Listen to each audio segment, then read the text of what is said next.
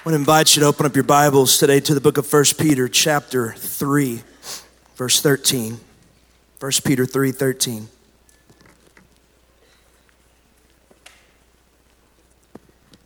You're going to have to forgive me today. I've got a handheld because I feel really bad physically. I went and got tested for COVID. I'm negative.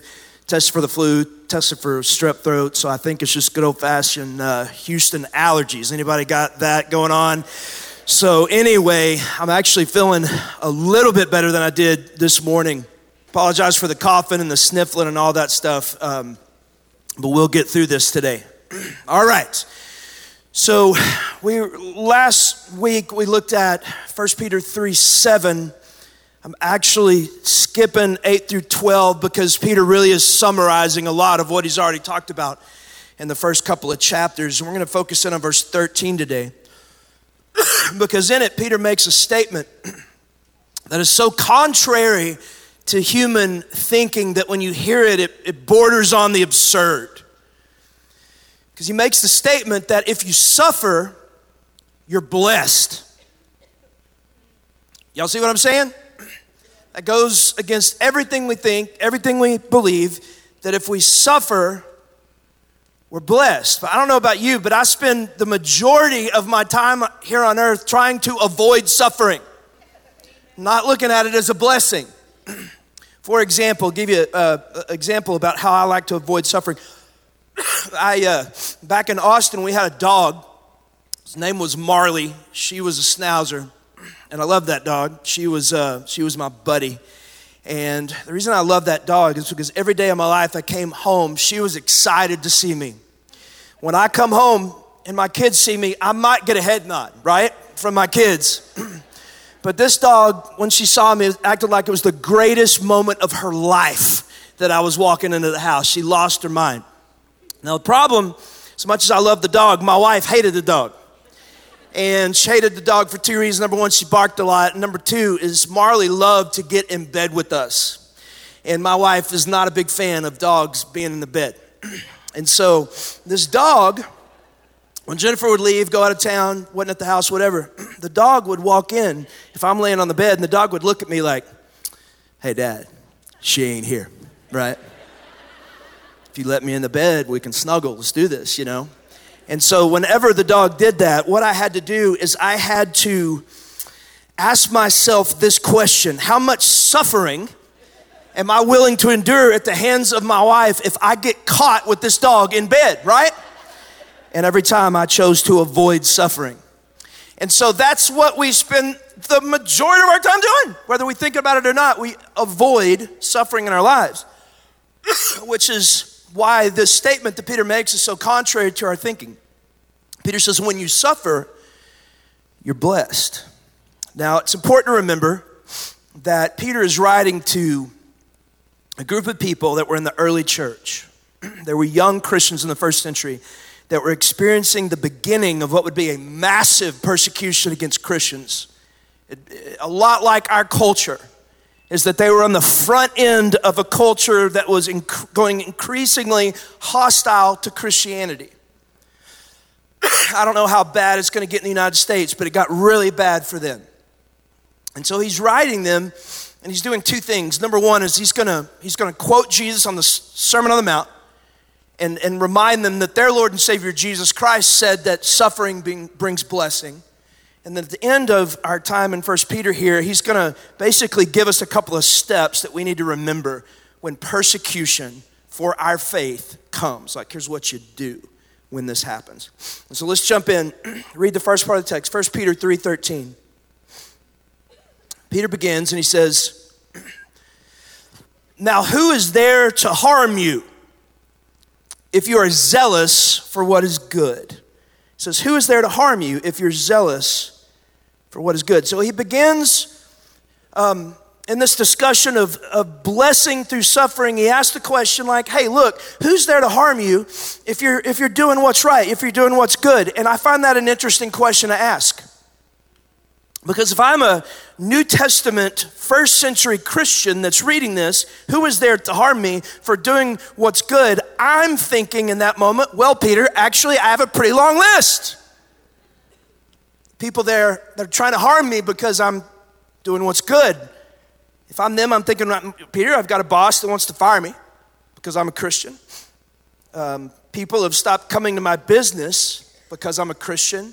My friends won't come over to my house for dinner anymore because we're Christians.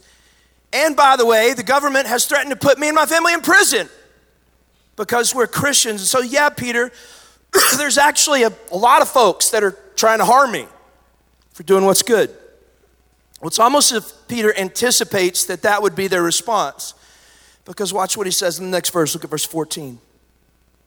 He said, but even if you should suffer for righteousness' sake, you will be blessed. He's trying to comfort them. Suffering is going to come. There are actually all kinds of people. They're going to try to harm you for doing what's right. But then he says, but in the midst of that, I got good news. When you suffer for righteousness' sake, not because you're an idiot, but when you suffer because of righteousness, he says that is actually a blessing. Okay? Now again, if I'm in the first century right there reading this, I'm probably thinking, I don't know, Peter, last time I checked, me going to prison is not a blessing. So what in the world are you talking about? Well, here's what Peter's doing. He's actually quoting Jesus in Matthew 5. Don't turn there, but just listen. Jesus said, blessed are the meek, for they shall inherit the earth. Blessed are those who hunger and thirst for righteousness, for they shall be satisfied. Blessed are the merciful, for they shall receive mercy. Blessed are the pure in heart, for they shall see God. Blessed are the peacemakers, for they shall be called sons of God. And then in the last beatitude, watch what Jesus says, Matthew 5:10. He said, blessed are those who are persecuted for righteousness' sake. There's that crazy backwards thinking again. Blessed are those who are persecuted for righteousness' sake, for theirs is the kingdom of heaven. And so the last beatitude Jesus talks about is persecution. He says you're blessed if you're persecuted.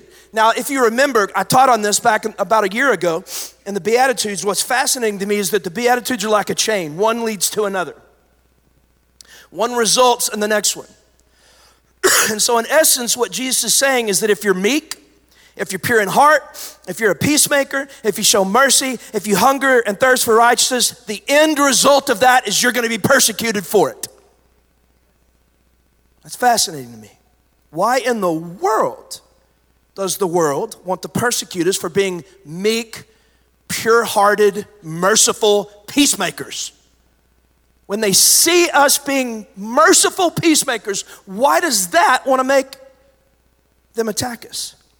Well, Jesus actually gives us the answer in John chapter 8, verse 42. He tells us why it happens. So I'm going to read that to you. John 8:42. Jesus is speaking to the Pharisees. He's speaking to the scribes. And he says to them, if God were your father, you would love me. For I came from God and I'm here. I came not of my own accord, but he sent me. And they asked him a question. He said, why do you not understand what I say? And he gives them the answer.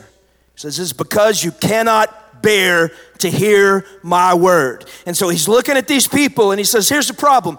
The reason that you're not actually following God is because you can't bear to hear my word. He's saying you can't handle it. You can't tolerate it. Now why? Why can they not tolerate or bear to hear his word? He tells them in verse 44, he says, here's why. Because you are of your father, the devil. Gosh, Jesus, that's kind of harsh. But he says, look, the reason that you can't bear to hear my word, the reason you can't tolerate it is because your dad's Satan. And he's speaking to Pharisees. He's speaking to religious people right there. I would imagine their jaws dropped. He said, the reason you're not following the word, the reason you can't even handle to hear it is because your dad's Satan. And what Jesus says is really a difficult thing.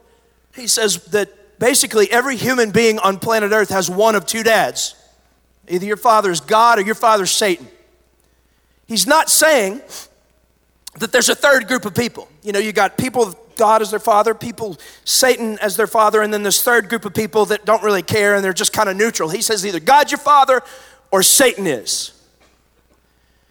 And so if Satan is your father, when you encounter someone and you see them living this merciful, peacemaking, pure-hearted life, you can't bear it, because what that does is when you see that life, for a person who has Satan as their father, that is going to expose their rebellion against the one true God.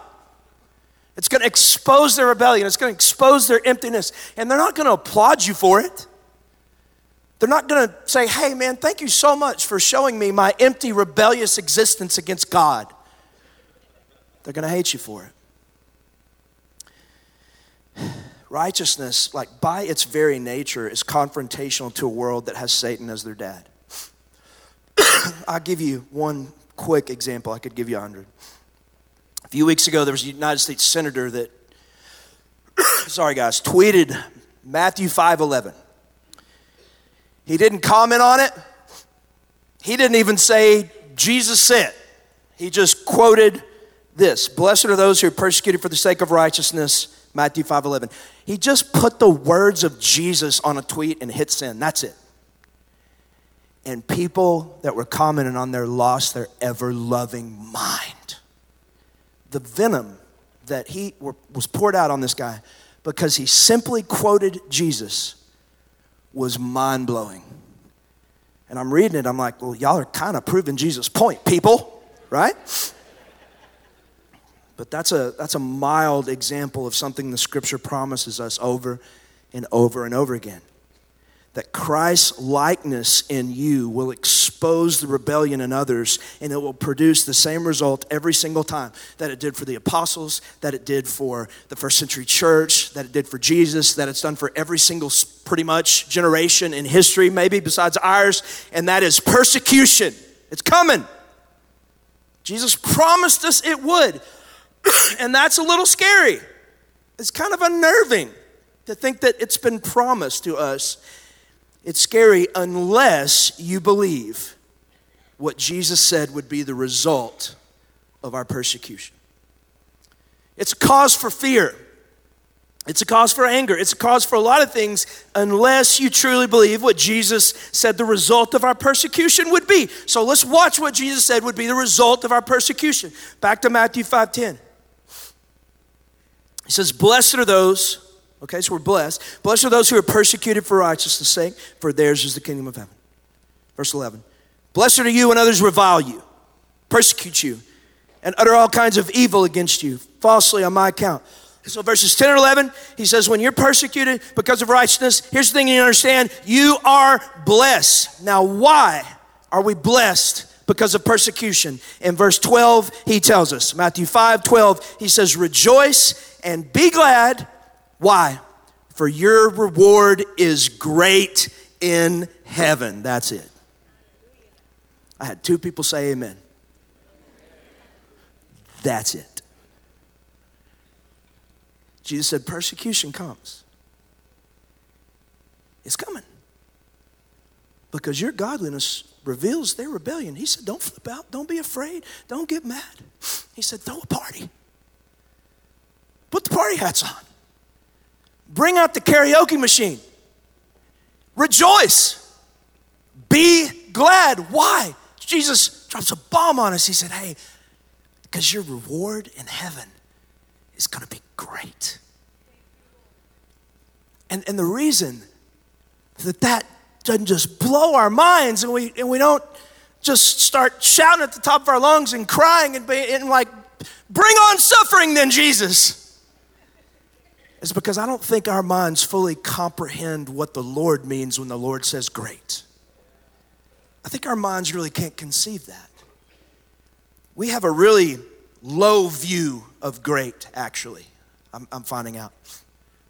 The other day, I was driving back from a conference I was speaking at, and it was in the middle of the night, and I had not gotten to eat much all day. I was getting ready for this conference, and after I'd preached, and the only thing I could find open was a McDonald's. And McDonald's is not good, y'all. I'm just telling you, it's not. I'm sorry if you own a McDonald's and y'all need help. But anyway, I ordered a Big Mac, and I'm eating it. I ordered 2 Big Macs. Sorry, Jennifer. I did. And I'm eating it. You know, it's solid. It's decent. But then one of my friends calls me and he's like, hey, how you doing? You were staying awake? I'm like, yeah, I'm good. And he said, what are you doing? I was like, well, I'm eating a Big Mac. He said, how is it? How's the Big Mac? I said, it's great. It's great. And I just threw it out there.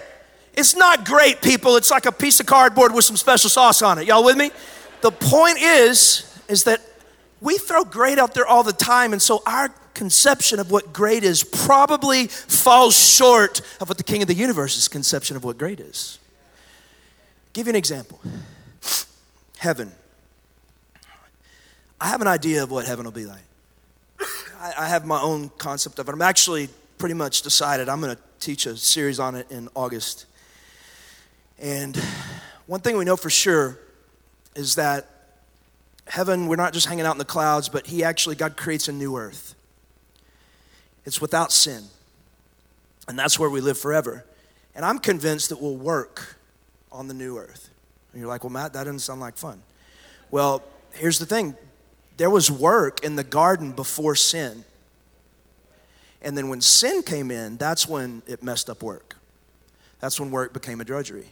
And so God created work to be a blessing and a joy. And he's bringing it all back to Eden. He's making everything new. And so I think there'll be work in the new earth, but I think you're going to love it. It'll be something you look forward to every day, and it's a lot of joy, a lot of fulfillment. And so I've actually asked God what I would like to do, or told him rather what I'd like to do when I get to heaven. I want to be a farmer. I really do. That's what I want to do. It sounds underwhelming, and that is the point. I want to get in my tractor and just plow my fields and not talk to anybody. I don't want to preach. I don't want to do nothing. I just want to plow my fields. The thing I've got in my mind, y'all ever seen Gladiator, that scene in Gladiator where the gladiator dude's walking and it's like he's got the wheat and that's it. That's what I want. And so that's about as great as a concept that I can get in my mind. If I get to tend my crops for eternity and be in the presence of Almighty God, that sounds awesome to me. But I just got a feeling. I just got a feeling that my understanding of what great is just really does fall short of what the King of Kings and the Lord of Lords says what great is. And Jesus said, when persecution comes, you need to throw a party, because great will be your reward in heaven. So I think what that means is that our reward is going to be so far more bigger, better, more awesome, more amazing than we could ever imagine, to the point that when we receive it and we're walking in it, we'll be glad we went through the suffering. We'll be glad we went through it. It's going to be that amazing. And so Peter, he says, in light of that, here's what you do. All this stuff makes all the sense in the world. 1 Peter 3:13. He says, now who is there to harm you if you're zealous for what is good? But even if you should suffer for righteousness' sake, you will be blessed. And now we know what that means. Great is our reward in heaven. Then he says, okay, we know we're blessed when persecution comes to righteousness. So what do we do? What's our response? When this actually starts happening, what do we do? Look at 1 Peter 3:14. He starts telling us. He says, but even if you should suffer for righteousness' sake, you will be blessed. And so here's the first thing we do. He says, have no fear of them, nor be troubled.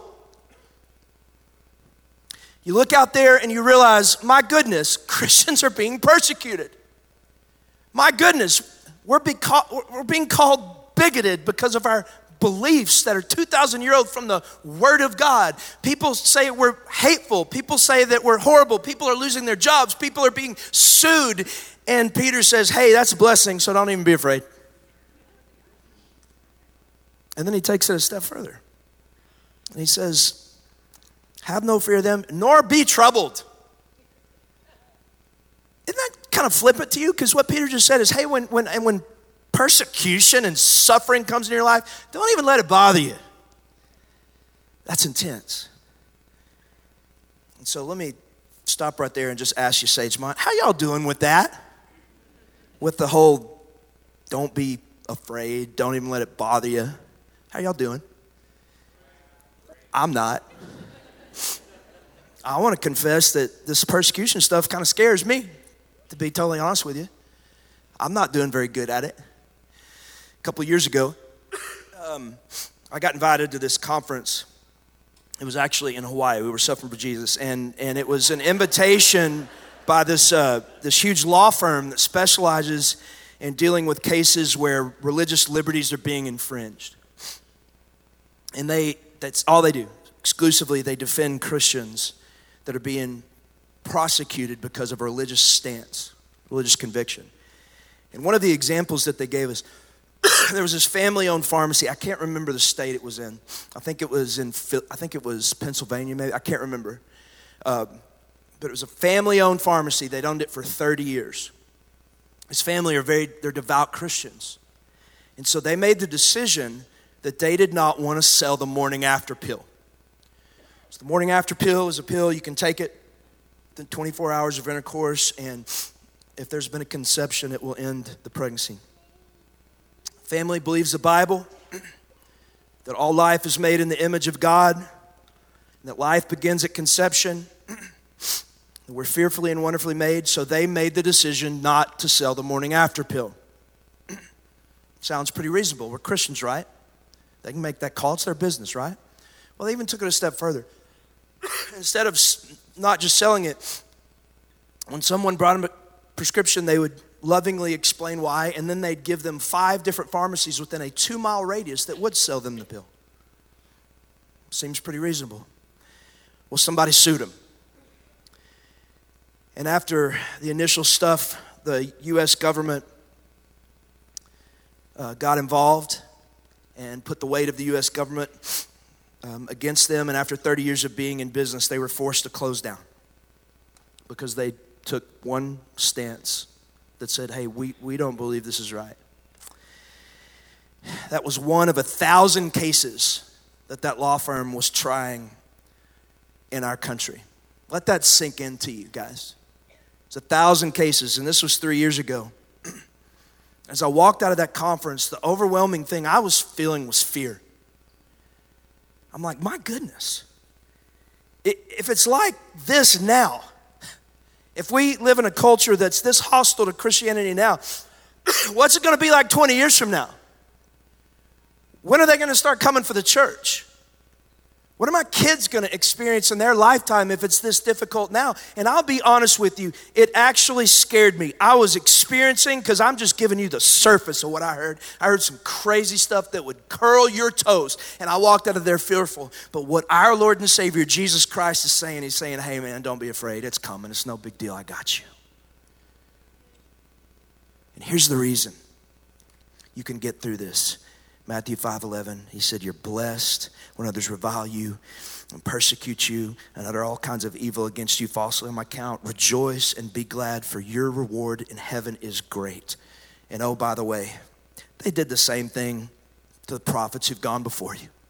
You're just standing in a long line of people that have suffered for the cross. Jesus said, don't flip out.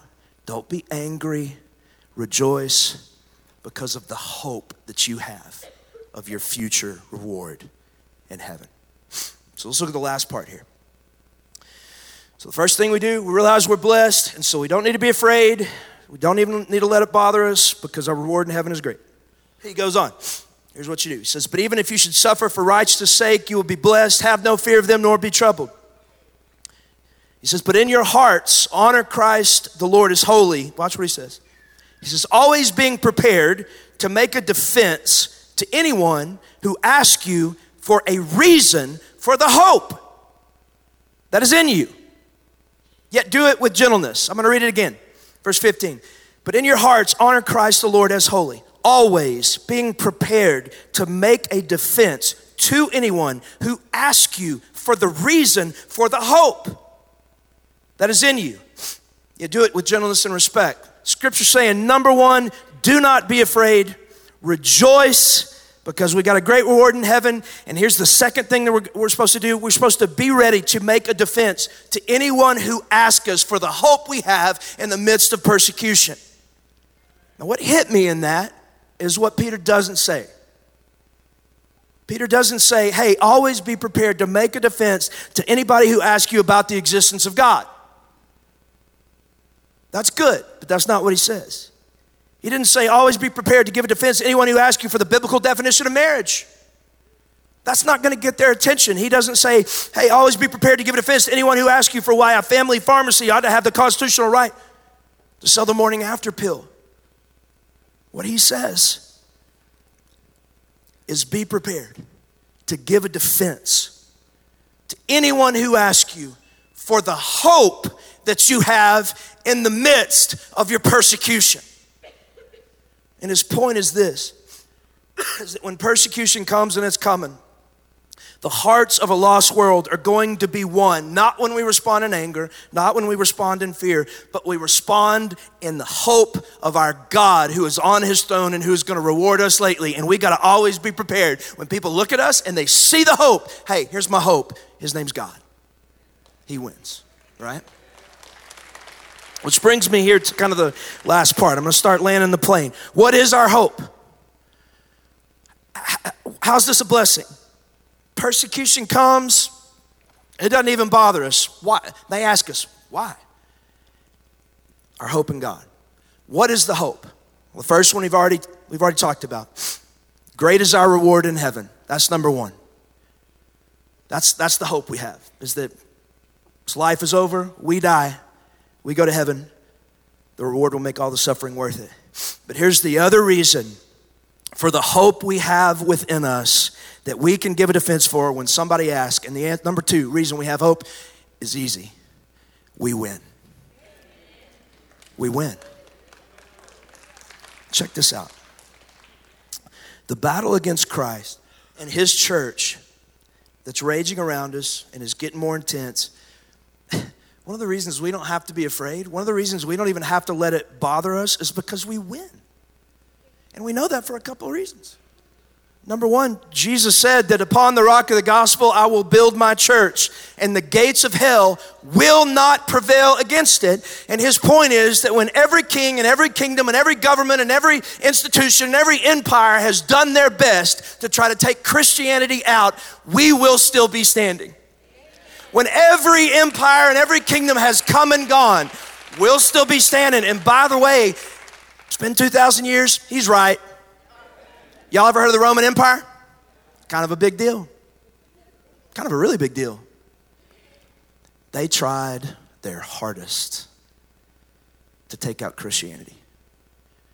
The emperor made it a personal vendetta to kill everybody. Guess what? Rome's not here anymore. The Roman Empire is gone. Hey, we're still here. Sagemont Church, Jesus was right. Y'all with me? We win. But here's the other reason, and this is cool. And this hit me this week. I've never thought about this before. One of the reasons that we know we win, number one, is Jesus told us we were going to win. 2,000 years have gone by, and so far he's right. And here's the second reason. We've actually seen a picture of the end. And we know because we've seen the picture about how it all turns out. Let me explain to you what I mean. I've told you before that in Austin at my kids' previous school, I coached football. I was the offensive coordinator for all 4 years that my son was a varsity football player. And JD's senior season, we made it to a state championship game. So it was their last game they're ever going to play. It was a state championship. And I was particularly nervous and particularly fearful on that night before that game. And here's why. Because in the very first season I coached them 8 years before, when they were in the 6th grade, they were just little kids, hadn't even hit puberty yet. I got roped into coaching them, and we got destroyed that year. They were just little babies, really. And we went 1-7. And I told them on one particular game when we just gotten destroyed, I said, look, if y'all will stick together and y'all will work hard, one day you're going to win a state championship. Well, sure enough, here it is 8 years later. A lot of blood, a lot of sweat, a lot of tears, a lot of puke later, and there we are. It's the last game, and we're in the state championship, and I'm a basket case. Because I want that for those boys more than they want it for themselves. I wanted it so bad, and I was pretty scared. So I want you to imagine that on the night before the game, when I'm a wreck, when I'm fearful, when I'm worried, what if somehow, some way, somebody would have come back from the future and shown me a picture of the end of the game? Somehow, somebody gets in a time machine, comes back, night before the game, shows me a picture of the end of the game. What if they were to show me this picture? I got just a little simple picture I want to show you. That's my son, JD. Good looking kid, got that from his mom. Played quarterback. He actually got an offer to play quarterback at Tulsa, but because he's spirit-led, he went to Texas A&M University. But what if on the night before the game, I'm sitting there in my room, stomachs in knots, and somebody walks in and says, hey, I'm from the future. I want to show you one picture. And they show me this picture. It's a picture of after the game. What do you think happens in the game? I'd say, well, look at his towel. There's blood on it. That means the battle's already been fought, right? We know it's the end of the game. Here's the other thing I see. He's wearing a blue medal around his neck, and I know for a fact that the champions get the blue medal. And so I'm like, this picture shows me that we win, that we win. And if you would have showed me that picture the night before the game, let me ask you a question. I'm like, that's the end of the game. I know we win. The blood has been shed. The victory has been won. You show me that picture the night before the game, am I scared? Not scared at all. I instantly have a calm that comes over me. Am I nervous? No, I'm not nervous. I'm just soaking in every moment. Am I freaking out? No. I'm completely and totally at peace. If somebody comes up to me and says, Matt, you seem so calm. How are you doing that? Matt, you remember when we were walking out on the field and the other team was mocking us as we were walking across? You just looked at them. You didn't retaliate. You just smiled at them. How did you do that? Where's this hope coming from that you seem so confident? I would just look at that person, and this is what I would say. I would say, I've seen a picture of the end of it. We win. We win. I'm not nervous. I'm not scared. I'm not afraid. It doesn't even bother me when they call me names because we're about to beat them down. What if I were to tell you that someone has come back from the future and they showed us a picture of the end of all things? His name is John. He was a disciple that Jesus loved. He was exiled to the island of Patmos at the end of his life, and he was given a vision of the end of all things, and here's what it is. Here's the picture that he showed us in Revelation 17:14. John said, hey, they're going to make war on the Lamb, and the Lamb will conquer them. For he is the Lord of lords and the King of kings, and those who are with him are called chosen and faithful. And then Revelation 21:3, he says, I heard a loud voice from the throne saying, behold, the dwelling place of God is with man. He will dwell with them, and they will be his people. And God himself will be with them as their God, and he will wipe away every tear from their eye. And death shall be no more, neither shall there be mourning, nor crying, nor pain anymore, for the former things have passed away. And he who was seated on the throne said, behold, I am making all things new. And he said, oh yeah, one more thing, write all this down, because my words are faithful and they are true. That's our hope.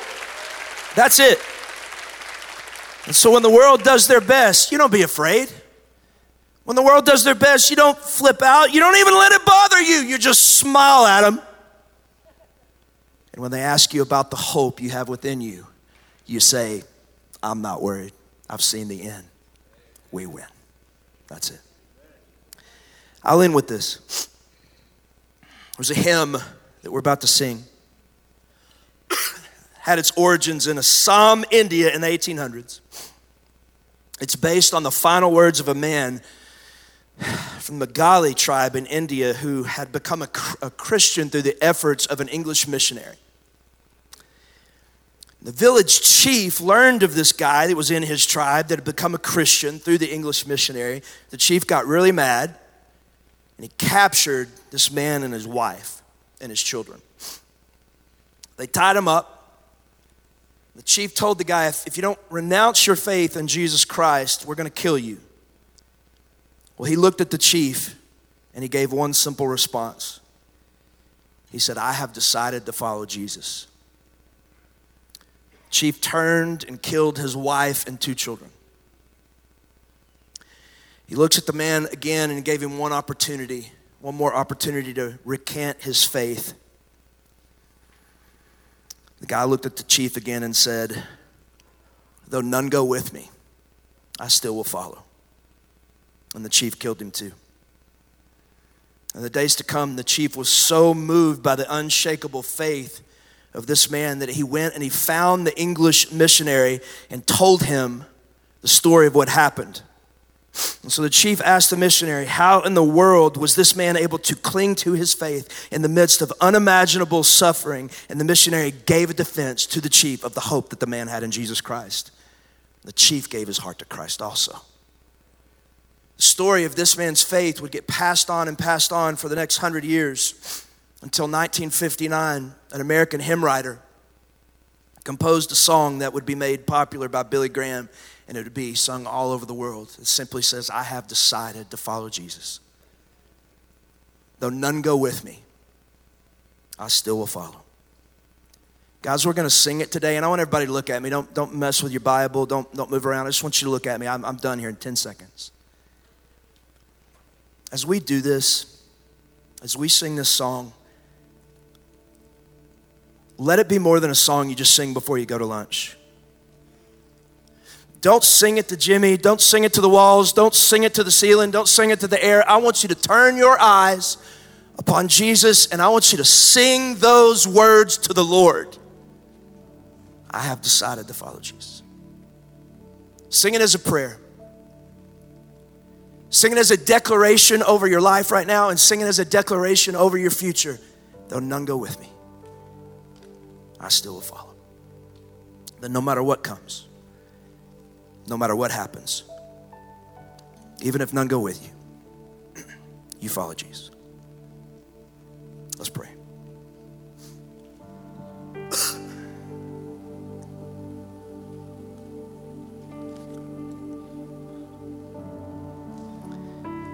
Father, the reality is that for most of us, this is theory.